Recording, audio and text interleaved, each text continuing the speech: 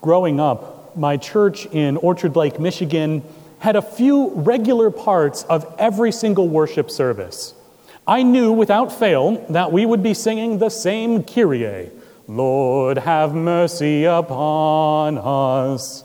The same Gloria Patri, glory be to the Father. And the same doxology, praise God from whom all blessings flow, every week.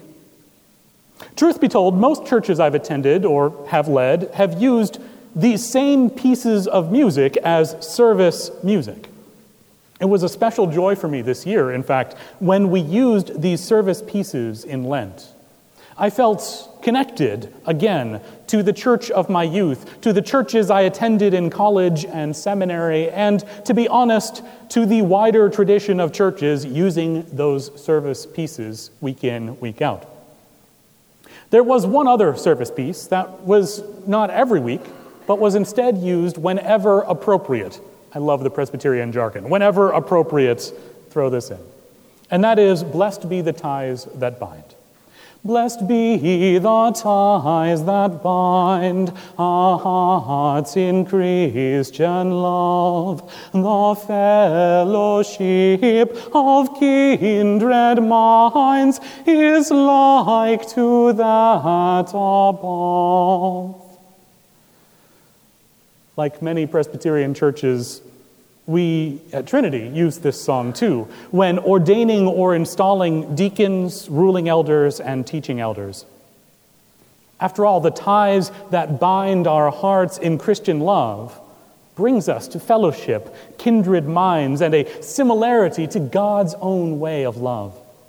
This is powerful theology packed into a single verse of this hymn. Powerful theology, single verse.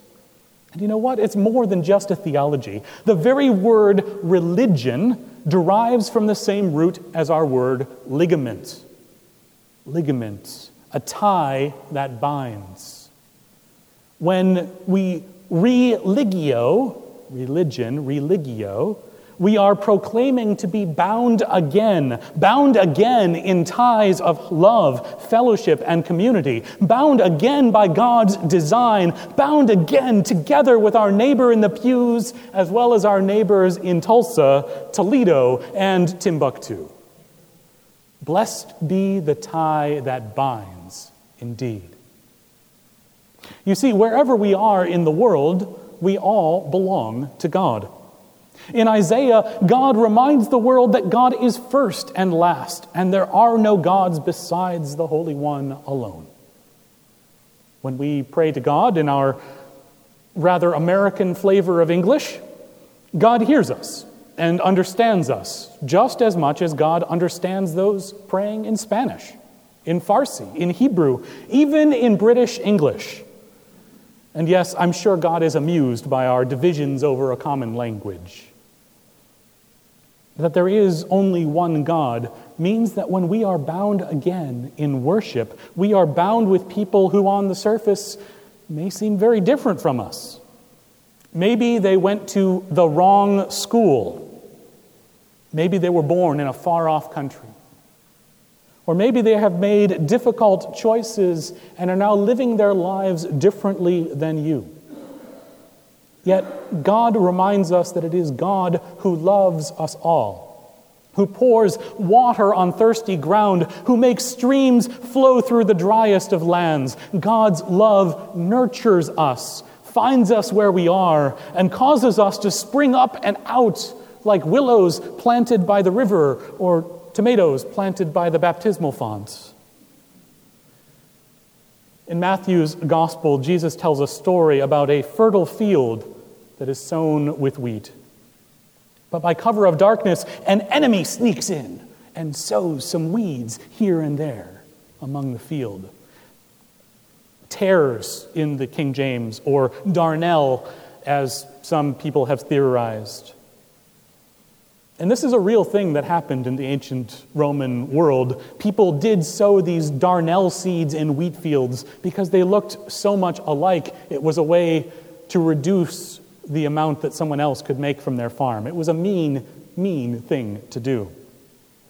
And so in the story, the farmers can't tell the difference between the good wheat and the evil weeds until they're fully grown. Some of the farmers want to start weeding immediately, but the landowner stops them, saying that in removing the weeds, they may accidentally remove the wheat too. These things look so much alike that they can't tell which is which, and they want to go and weed? That sounds crazy.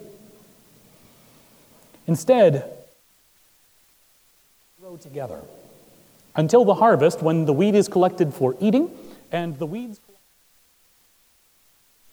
Now, when Jesus is asked to explain this parable, he explains it using apocalyptic language, revelation language that says this is about end times, this is about something hidden. The good seed are the children of the kingdom, while the weeds are the children of the devil. The harvesters collect the good wheat and burn the bad weeds. If this sounds troubling to you, you're not alone. St. Augustine famously remarked that the difference between plants and people was that wheat and weeds in the field are always wheat and weeds, but that in the Lord's field, at times what was grain turns to weeds and vice versa, and no one knows what they will be tomorrow. We're not the only ones to have trouble with this idea of good and evil from the beginning, always good and evil. And it's important to note that no one of Jesus's parables was supposed to tell the whole story. If it were, there would be no need for the other ones, right? You just have the one parable that told the whole story. Done, Bible in one verse. Let's go home. No, that's not at all what happens. Instead, the point is something else. Jesus is telling us something in this parable. Although Matthew's Jesus has a focus on the end, what's going to happen in the end times, the hidden things to come, that apocalyptic vision, that isn't really as useful for us today, since we're not in the midst of that harvest. Instead, the focus should be more on what is unusual about this parable, namely that the landlord tells the farmers not to weed the field. Rather, good and evil are explicitly to grow together. For if the field were to be weeded, they would damage the good grain. Even so, we have trouble with this concept. Today, as in days of old, conflicts, police actions, wars upon wars have been fought between people who are bound together by God's love and refuse to recognize it. Countless people have been martyred by others who found them just too different.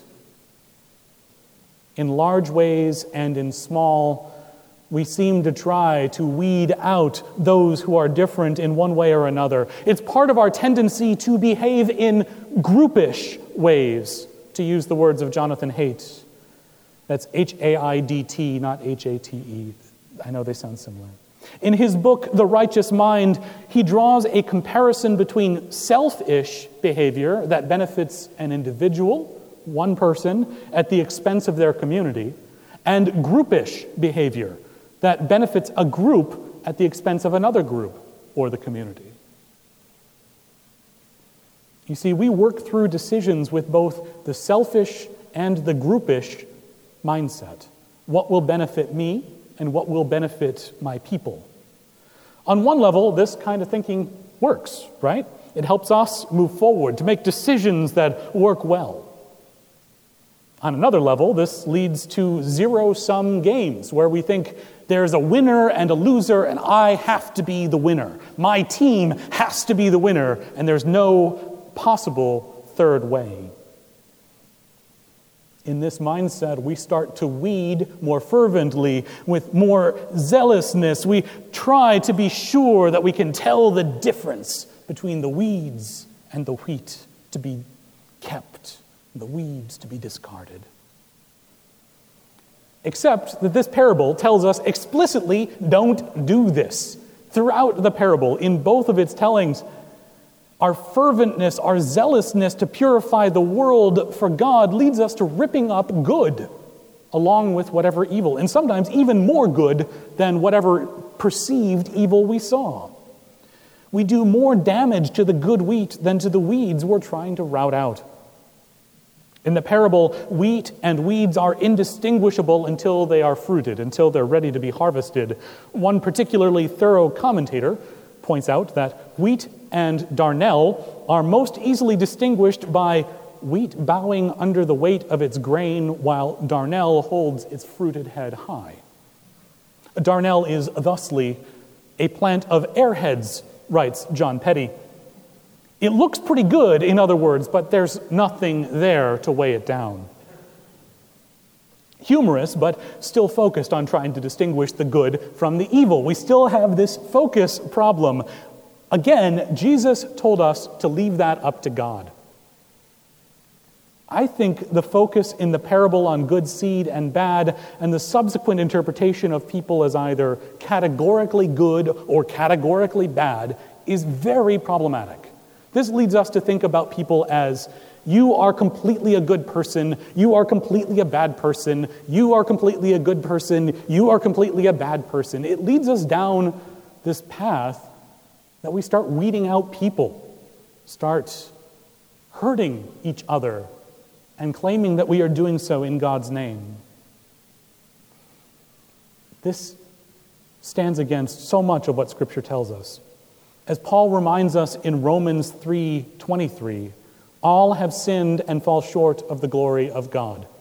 If we were to go on that alone, we'd all be the evil weeds. There'd be no good wheat out there. My Hebrew and Hebrew Bible professor, Johanna, would often remind us of the fallen nature of humanity and Calvin's description thereof through the wonder of this song. Turpitude, moral turpitude, depravity, depravity, inherent baseness, inherent baseness. As an aside, there's nothing like singing that song at 8:30 in the morning on Monday to set the tone for the rest of your week. In a round. The point of this reminder, though, isn't to depress you, which hopefully I haven't done, but to remind you that all of us contain both good and evil. The doctrine of total depravity, Calvin's doctrine of total depravity, means exactly that there is no one except Jesus who has lived without sin, that we all contain good and evil. That's why we pray for forgiveness every Sunday, because we need to be aware of our sin, to bring it to mind, and to explicitly turn from it and back to God. In fact, though in our translation of the parable, the landlord says, "Let both, the weeds and the wheat, grow side by side until the harvest," the Greek word that is translated "let" really is often translated in the Bible, "forgive." That word is aphaete, if you happen to be a Greek scholar and want to look it up later.